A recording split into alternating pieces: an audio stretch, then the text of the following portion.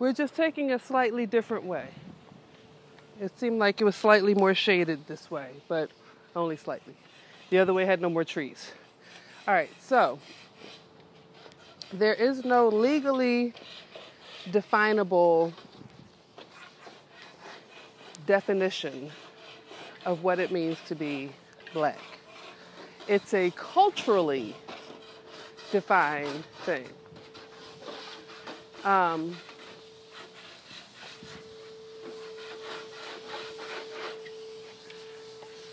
So, those of us that are considered African American in this country are done so as typically being recognized as the descendants of the Africans that were brought here during the slave trade, okay?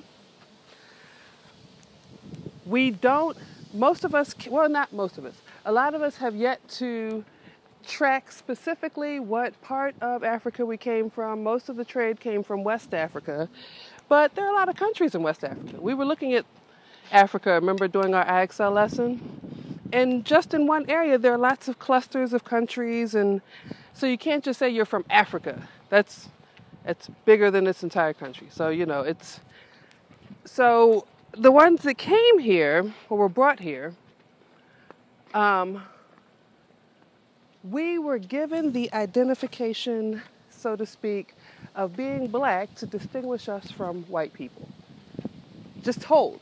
We weren't allowed to say we were Nigerian or from Ivory Coast or whatever. We weren't allowed to say that. We were supposed to denounce every single aspect of our ancestry, of where we came from, our language, we weren't allowed to speak in our native languages, we weren't allowed to do our native dances, eat our native foods, even though a lot of it we had to bring here because Africans were forced to cook for the whites and we were given limited resources and had to use the knowledge we already had of cooking with limited resources to make food that they would eat. So we weren't supposed to, but it was the way we survived. The same way we used song and dance to escape slavery. We turned those things into coded messages. So we did manage to hold on to just enough of our history to keep us alive, but not enough to give us a true identity. So there were also whites who were working as what's called indentured servants, meaning they had similar jobs to slaves, picking cotton, taking care of the house, picking sugar and cane and things like that, but they were actually paid.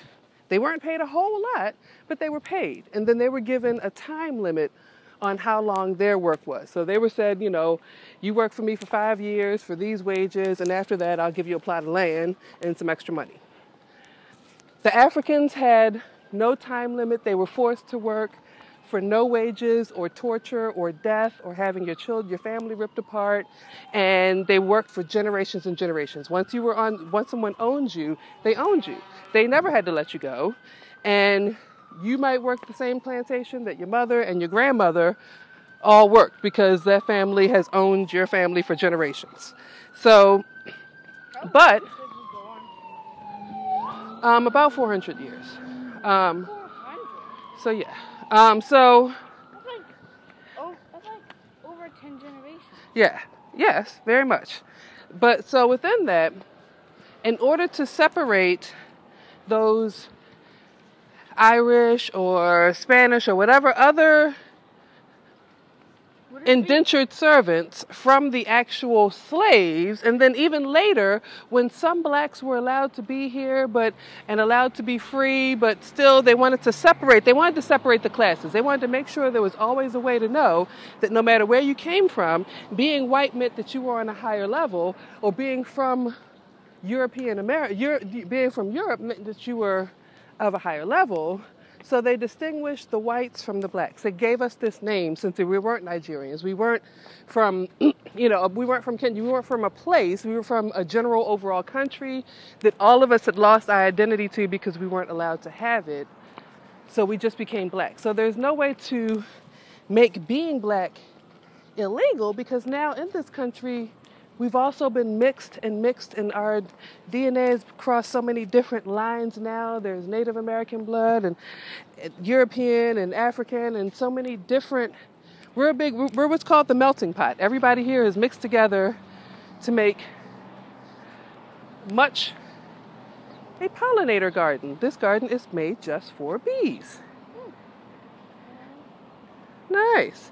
This is a garden. All these flowers are good for bees, and bees can come along and eat as much as they want and help and go off and make other flowers and other plants. It's a bee garden. Nice, huh?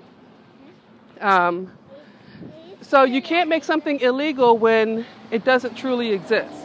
We identify culturally as being black. We've taken on that culture because our and apparently a butterfly garden. Am I puppet the way it kind of stops? See all the bees and butterflies? It kind of looks like a puppet. Uh-huh. Those are popular around here, the orange and black. Those are monarch butterflies. They're very popular in this area. Nice, right? I know, we'll leave you to your meal. So, considering like over the generations, a lot of the slave owners, they, had babies with the slaves, and then a lot of them mixed with Native Americans, and then the Mexicans have come here, and the Puerto Ricans, and, Arabs, and people from all over the world have come here and mixed up this country into one big melting pot of people. So it would be really hard to make illegal something that doesn't truly exist, only culturally exists. It exists as an identity, but not as a race. Which is hard to explain, but did that give you a general idea? Okay.